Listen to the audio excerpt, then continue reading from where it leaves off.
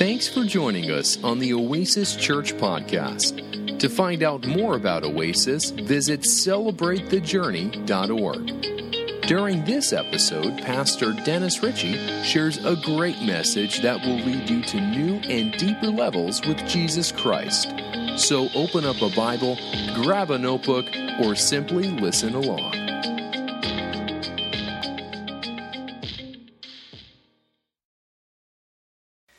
So the section of Scripture that I didn't get to last week was verses 1 through 10 in chapter 16. And it's a place where Paul and Silas, and they're on this missionary journey. Again, they're heading out. They're establishing churches. That's the desire, to establish churches. They are preaching the gospel, encouraging the churches where they used to be. And it seems that on this journey, the Holy Spirit is actually closing doors for Paul, stopping him from going to certain places to preach the gospel. Now, it's interesting to me that God would be closing down opportunities to preach his word, but he wants to make sure that things are going to go according to his plan, not necessarily Paul's plan. And so God is always intervening in his people's lives. But yet, during this time, Paul has this dream, this vision, that some guy from Macedonia says, "Paul, come, we need some help." And so Paul decides, well, this must be from the Lord. And so he packs up and he gets on his way. And what we see here is God beginning to now establish the church, making headway into Europe. Jesus said in Matthew 28 that you're going to be my witness to the ends of the earth. And so now we see the ends of the earth beginning to come into focus. So they get their marching orders. They head out to Macedonia. They hit a few places on the way. They end up in a place called Philippi. And it's there that we're going to pick up on what this group is doing. So on the Sabbath, we went outside the city gate to the river where we expected to find a place of prayer. We sat down and began to speak to the women who had gathered there. One of those listening was a woman from the city of Thyatira, named Lydia, a dealer in purple cloth. She was a worshiper of God. The Lord opened her heart to respond to Paul's message. When she and the members of her household were baptized, she invited us to their home. "If you consider me a believer in the Lord," she said, "come and stay at my house." So there's no synagogue in Philippi. And we know this because it's a Jewish tradition that there needs to be 10 male heads of household in a city for a synagogue to be established. And so if there is no synagogue in a certain city, the believers, the Jews, would gather on the Sabbath near, either it could be near the ocean or near a body of water, near a river, and that's where they would pray. That's where they would kind of, if to use a modern term, they would hold church by a riverside. That's why Paul and his companions, they went down to the river looking for people, looking for Jews who would be praying. And now they find a small group there. It's a small group of women. And one catches Luke's eye. Her name is Lydia. And it says that she is a worshiper of God. So Lydia, a Gentile businesswoman, probably pretty wealthy, has converted to Judaism. And for whatever reason, Luke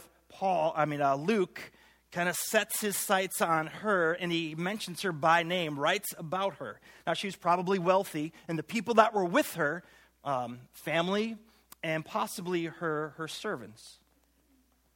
So Paul preaches the gospel.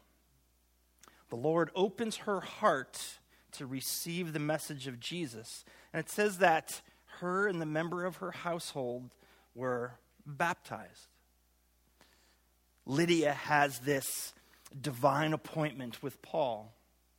And what I would really like you to notice here is this little piece of information that they were baptized. Right away, she and her household was baptized. And it's a very important gospel truth because there are way too many people and I believe even within our church, way too many people that wait until they're ready to be baptized. They wait until they believe that they know more, they can recite chapter and verse more. They wait until maybe they clean up their behavior some. They behave well, they behave like a Christian. Maybe they want to get some time under their belt. Well, the only concern with that is it's unbiblical. Because you can't get yourself cleaned up. That's why we need Jesus, a Savior. Him, by the power of His Spirit, He cleans us up. And so you're never going to arrive to a place in your morality, in your ethics, in the way you behave to say, now I'm ready to be baptized, because you're never going to be. It's the work of God in you that brings you to that point. And you're never going to come to a place of finally understanding God. Oh, I have Him figured all out now. I'm good to go. That's never going to happen. There's always more to understand. If we spent 1,000 years every day studying the Scripture, we will never come to the end of the revelation of who God is. And you're never going to get to that point in your relationship with Him where it's like, we're done. Like, I can't get any closer to Jesus than I am right now. We're always moving on this continuum. Actually, we're moving either toward Him or we're moving away from Him. There's never any stagnance. We might think or feel stagnant, but we're either moving toward or we're moving away from Him. Matthew 28, Jesus says, go, make disciples, and baptize. Baptism is a very important part of our journey of faith. It is not, please hear me, it is not a means of salvation. That means that you do not get baptized and then you're saved. That's not what the Scripture teaches. It's faith and faith alone in Jesus Christ. But baptism is a very important part of our journey. Paul kind of touches on it a little bit briefly in 1 Corinthians chapter 10 when he talks about how the people have been baptized in the cloud, baptized in Moses, and baptized in the sea. Now, baptized in the cloud, baptism of the Holy Spirit. Baptized in Moses, it's this joining of community of God's people. And baptism in the sea is a water baptism. And what he's kind of pointing to, and I wish I can't get into it fully, but it's not just a symbol. Baptism is not just a symbol, because Jesus would not command to take part in just a symbol. And so there is this spiritual component to baptism that separates us from our past oppressor. Remember when Israel went through the sea? They get to the other side. Egypt is tracking them. They get into the middle. The sea closes in on them and washes away all of Egypt, washes away Israel's oppressor, and they are free. And so baptism is in the spiritual, is separating us from being in bondage to the oppressor, the enemy, the evil one. Now, I'm not talking about that you are free from sin or free from temptation. That's not it. But you are no longer bound to that. And so there's this spiritual reality that baptism is. It's not just symbolic, and it's important. And so in the Scripture, we see you believe, you're baptized. You believe, you're baptized. That is the only component that is necessary to believe in Jesus Christ. And then you get baptized. And so if any of you are now thinking about that, we do it right here on a Sunday morning. It is a joyous celebration to hear people's stories from darkness to light and how God is on the move in their lives. So I would encourage you, if baptism is something that you haven't taken part in because you feel you're not ready, I'm telling you, if you believe in Jesus Christ as your Savior and your Lord, you are ready. And so let's do it. And some of you, I know I'll have to hold you under a little bit longer, but that's okay.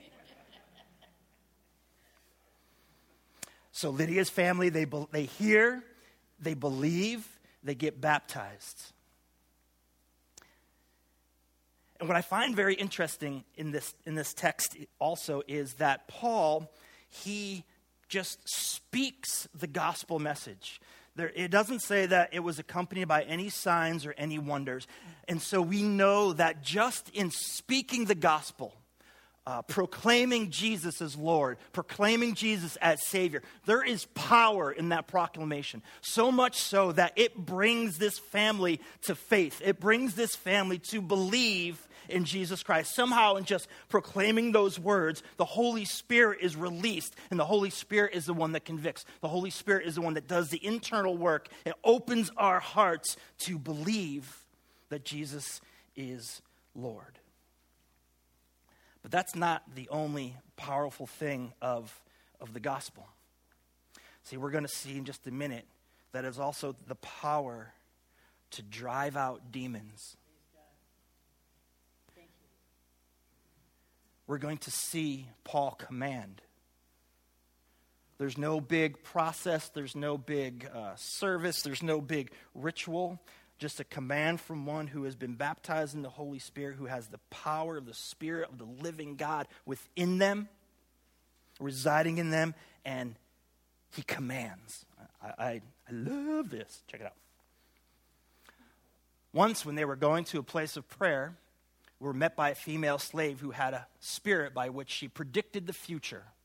I would love that. Like, I would win lotto once, and I digress. Anyway, so she earned a great deal of money for her owners by fortune telling.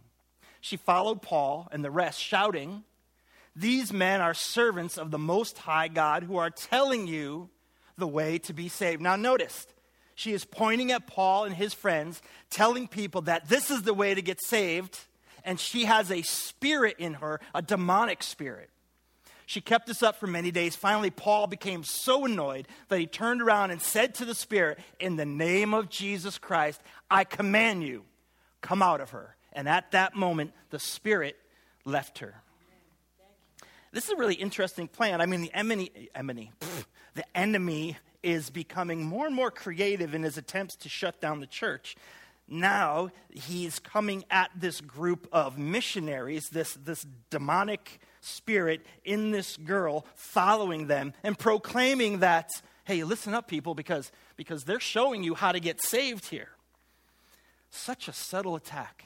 Such a subtle demonic attack. Because if this demonic spirit can get in good with Paul and his missionaries friends, I have the sense that the spirit believes that it can begin to then twist the gospel message just a little bit. Twist it just a little, just enough to make it heresy or to make it false, just enough to get people to believe that they really are okay when they're not, because they've changed the purity and the simplicity of Jesus is Lord. Well, Paul's not going to stand for it. And so they confront it head on. There is never any tolerance for the demonic having a chance to twist the word of God for its purposes. Paul turns around, "In the name of Jesus," watch this now, "in the name of Jesus, I command you to come out of her." In that moment, the spirit leaves. Paul had the authority. Paul knew he had the authority. Paul was not afraid to use that authority. He didn't doubt. He didn't say, "Lord, if it be your will, would you free this girl from this spirit?" He knew the will of God is that everyone would know the freedom that is found in Jesus Christ. That's God's will, that none would perish. And Paul knows that, and he commands that demon to come out of her. Now, I know I've said this before, but I really believe we've lost the art of command in the church. And we have kind of, and I'm in this too, I'm not pointing fingers, I'm in this too. We have kind of wimpified ourselves into believing that we are powerless. I mean, we know that there's power out there. We know that the Spirit is powerful, but I'm not really powerful, am I? And in and of ourselves, we're not. We have no power to do battle in the spiritual realm. But when you have the Holy Spirit in you, you have the same power that raised Jesus from the dead. This is what Paul would say when he writes to Timothy. For the Spirit God gave us does not make us timid, but gives us power, love, and self-discipline. Power is the first word in that list. If you have put your faith in Jesus Christ, if you have been baptized, received the anointing of the Holy Spirit, you have the same power to command the demon to leave that person. The only thing that keeps you from walking in that power is you and your doubt. Doubting that is within you is a lie from Satan. I had breakfast about a week or so ago with Yanel, and you know Yanel, the big guy that comes here every once in a while. And he was sharing with me about some of the exciting things that are happening in his ministry, and he always kind of changes the direction, and he talks to you, like what's going on with you. And we got into this conversation about the prophetic and kind of moving in the prophetic and how all believers can speak prophetically when they listen to what God might have to say about or for another person. If we just, and just trust and don't doubt. And so all of these things are happening. We're in this diner in Thomaston and we're talking about this. And he goes, and we had a good 5-10 minute conversation. And Jan says, well, let's practice right now. I'm like, ugh. Really? I haven't even finished my OJ yet, and you want to practice. He goes, well, look around and pick somebody. So now I'm trying to look around without looking like a creep, and so I'm sitting there. He goes, you're taking too long. He says, stop thinking about it too much. Who stands out to you? I said, well, that girl right there, the hostess. He goes, yeah, me too. What do you want to say to her? And I said, well, I think the beginning is that this isn't the end for her. This is not just it for her. Exactly. Now go tell her. I was like, well, Jan, I know that you're bigger than I am and all that, but maybe that's not really, and he goes, all right, listen, what we're going to do is we're going to pray that if the Lord wants you to deliver this message to her, that he's going to bring her over here. As soon as those words left his mouth, I heard the Lord say, I'm not delivering anybody to you. You get off your and you go to her and you speak to her. And of course, being a good Christian pastor, as I am, I kind of just sat there and ignored the word of God that he spoke to me. So he was actually having lunch with somebody after that, and so the person came in, and we said our highs and we said our goodbyes. And as I was walking out, she came out of the back side of the restaurant, walked right in front of me, and stood at the counter. I'm like, okay. I'm now going to practice. I am riddled with, do I really want to do this? I mean, I don't look pastoral. I mean, I could be, just say I don't look pastoral, okay? So I walked up to her and I said, excuse me. Yes. I said, would you mind if I share with you something that I believe God wants to tell you? She went, okay. And I launched in. And I just said, this is not it for you. And I just went through this maybe a minute and a half. And as I'm watching her, her eyes are turning red. Not with anger. And then the tears start. And then when I came to the end, she's fanning herself with something. And she goes, I really needed to hear that. And she walks away. I'm like, okay. So I'm thinking either I better leave before I get arrested or maybe something. So I walk over to Jan and said, okay, I did it. And he looks at me and goes, well. And he looks up. He says, well, she's crying. I said, yep, and I'm leaving. And so I walked out. I got in the car and I left. He later on called me and said that she came up to him and she said, what was that? Who is that guy? And he explained the prophetic. He explained that God had a message for her. He shared the gospel a little bit with her. She doesn't go to church. She kind of believes in God. She's going through this. She's applying for all these jobs in child psychology, and she can't get in, and she feels like no doors are going. So it was like, it actually worked. Okay, what I'm saying is, but imagine if I was just like, no, I'm not going to do that. Imagine someone going to work that day who doesn't walk with God, who doesn't go to church, who doesn't really think about God, and some bald tattoo guy walks up and says, hey, can I tell you something that God might want to share with you? And then an encouragement that only the Lord can bring. an encouragement.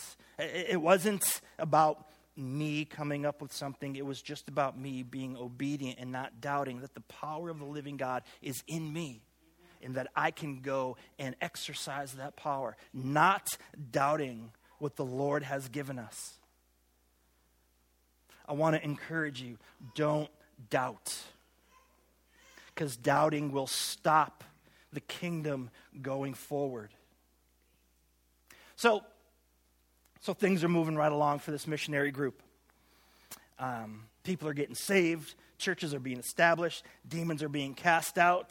Kingdom is on the move. But we're going to find that things are going to tense up a little bit, as always does, especially since the enemy is not liking this whole church thing. He's not liking these guys moving in the Spirit. It seems that the owners of that possessed girl, they took issue with Paul driving out that demon, and now they have lost their bread and butter. They have lost their source of income, and they're not happy about it. And so they go, and they get all the people wound up. They go to the magistrate, which is the leaders of the town, and they get people all wound up, and the leaders come out. They strip them, they beat them, and they throw them in jail. They're trying to quiet, the enemy is trying to quiet Paul. Darkness is always going to try to overcome the light. It can't do it, but it doesn't mean it's not going to consistently try. About midnight, Paul and Silas were praying and singing hymns to God, and the other prisoners were listening to them. Suddenly there was a violent earthquake, and the foundations of the prison were shaken. At once all the prison doors flew open, and everyone's chains came loose. The jailer woke up, and when he saw the prison doors open, he drew his sword and was about to kill himself because he thought the prisoners had escaped. But Paul shouted, "Don't harm yourself. We are all here." So Paul and Silas, they get mobbed. They get beaten. They get thrown in jail into the center of the jail. Their feet are chained so they can't escape. And what do? They pray and they worship. When everything is falling apart around them, when they were just beaten, they pray and they worship. A violent earthquake comes, shakes the foundations of the prison, and their chains fall off. They prayed and they worshiped. I don't believe that they believe that there's really any reason that they could believe that this was some type of a recipe or formula so they can escape. Like, okay, Silas, what we're going to do here is we're going to take 1 part prayer, we're going to mix it up with 2 parts worship, and then I'm sure something wonderful is going to happen. No. They're in jail. They were just been beaten. They're chained, and they pray and they worship. You see, yes, Peter was released from jail. The angel comes in and releases him. But Stephen, remember, was stoned to death. Paul watched. And James was killed. God didn't save them. And so this can go either way for them. It can end well. It can end not so well. But they chose, in the no matter what, to pray and to worship. First, I believe it's because they know that God is worthy of our praise, no matter what. No matter the situations that we go to, He is worthy of our praise. He is worthy of us coming to Him in prayer. And I believe, secondly, and they have seen it, they've experienced it, there is power in prayer and worship. There is power in prayer and worship. In the Old Testament, 2 Chronicles chapter 20, there's a story of Jehoshaphat, king of Judah, and he is under some stress, and nations are coming against him. Different nations are coming against him, and he's a little bit freaked out. Things are looking really bad, and this is what he does. After consulting the people, Jehoshaphat anointed men to sing to the Lord and to praise Him for the splendor of His holiness as they went out at the head of the army, saying, "Give thanks to the Lord, for His love endures forever." And as they began to sing and praise, the Lord set ambushes against the men of Ammon and Moab and Mount Seir. who were invading Judah, and they were defeated, and the Ammonites and the Moabites rose up against the men from Mount Seir to destroy and annihilate them. After they finished slaughtering the men from Seir, they helped to destroy one another. The army never left. Jehoshaphat sent out the worship team to praise and worship God, and the power of God was released, and they win. The enemy destroyed itself. There is power in prayer. There is power in worship to shake the foundations of hell and to release those who are in bondage. There is so much power in prayer and worship that the enemy will do everything that he can to stop the people of God, to stop the church, to distract the church from prayer and from worship. Especially when the church gathers for those two things. He will do anything to stop a church. Because a church that prays together and a church that worships together is unstoppable for the kingdom of God. The enemy is busy attacking the church in these two areas.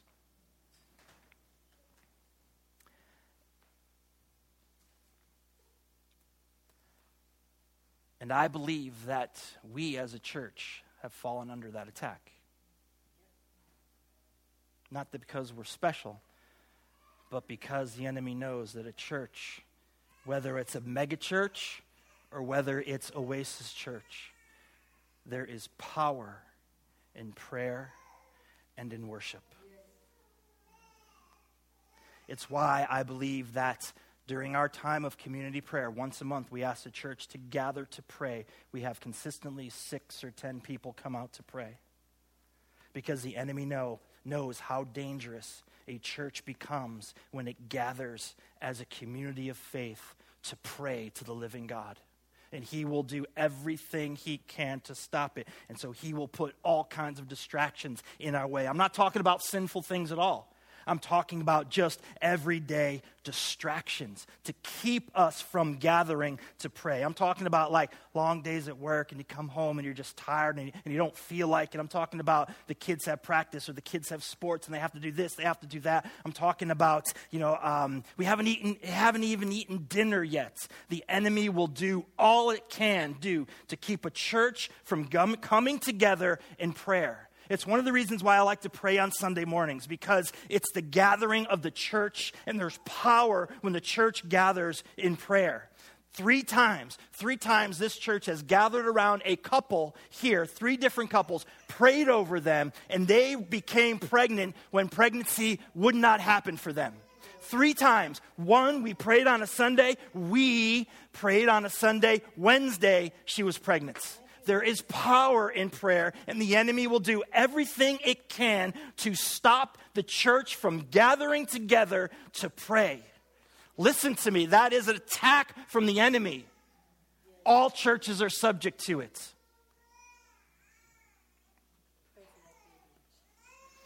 Think of it this way. If you take a piece of paper and you put that piece of paper outside on a very hot, sunny day, and you put it on the sidewalk, nothing much is going to happen to that paper. It's going to get warm, but that's about it.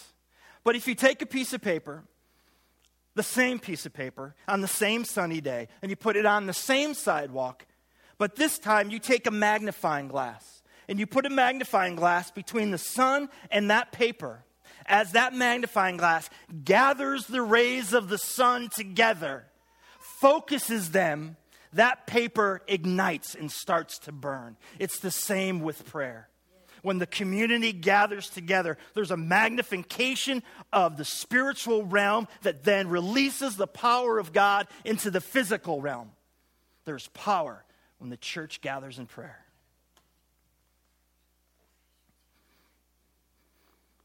And there's also power when the church gathers in worship. Power that is unleashed into our present reality. And demonic darkness will do all that it can to stop the church from entering into worship. I'm not talking about just singing songs, but I'm talking about turning your heart away from all of the things that you've experienced during the week and focusing on the one true God in worship, because and only because he is worthy to be praised. He is worthy to be worshiped. And the demonic dark forces of this world will do everything it can to stop the church from entering into worship. When we start sometimes on Sunday morning, there is 10 or 12 people here. And we are worshiping. And then as people begin to trickle in, you have people kind of putting their coats down, getting the kids situated. All of these things are happening, which then distract those who are trying to enter into worship. The enemy will do everything it can to stop the church from worshiping. And that's why I believe that we, as a church, are under a spiritual attack. Because God will move. The power of God will be released. And the enemy doesn't want that to happen. The foundations of hell itself are shaken when a gathering of God's people get together and pray and worship. I'm not saying that you shouldn't pray by yourselves. I'm not saying any of that, but I'm talking about the magnification of the saints together, coming together, praising God in prayer, seeking him. It changes things. And everything will come against that. Everything. You woke up late, alarm clock didn't go off, the kids are crabby, we didn't eat breakfast, the traffic, we didn't leave on all of these things the enemy will throw in your way to make sure that you do not enter into heartfelt in worship, because there's power in worship. The music that this worship team puts together, that Ben prayerfully considers all week long, the music that the Spirit of God has kind of spoken to him, is not just the noise that we use to cover up so you can get in without anybody seeing you late.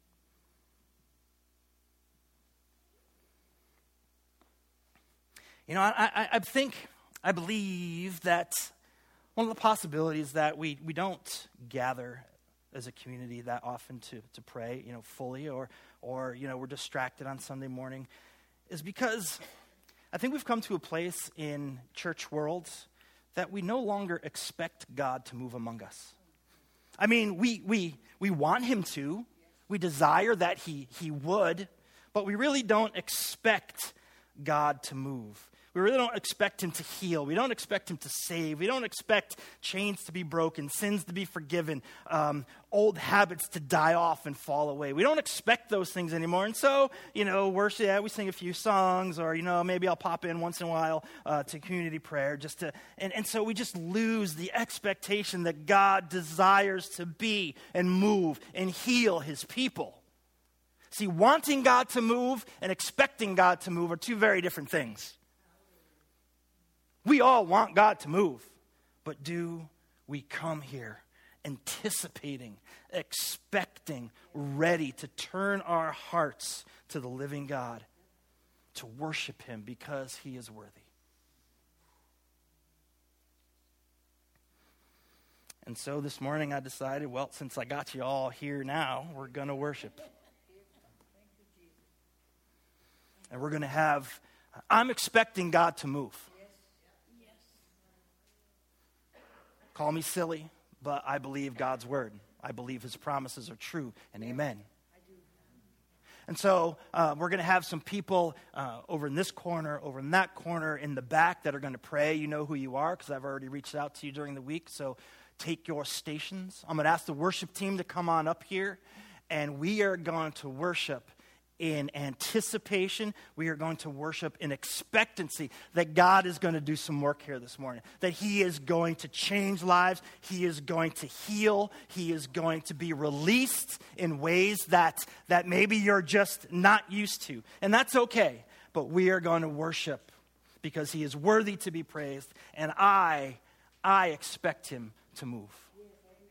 Join me in that expectation.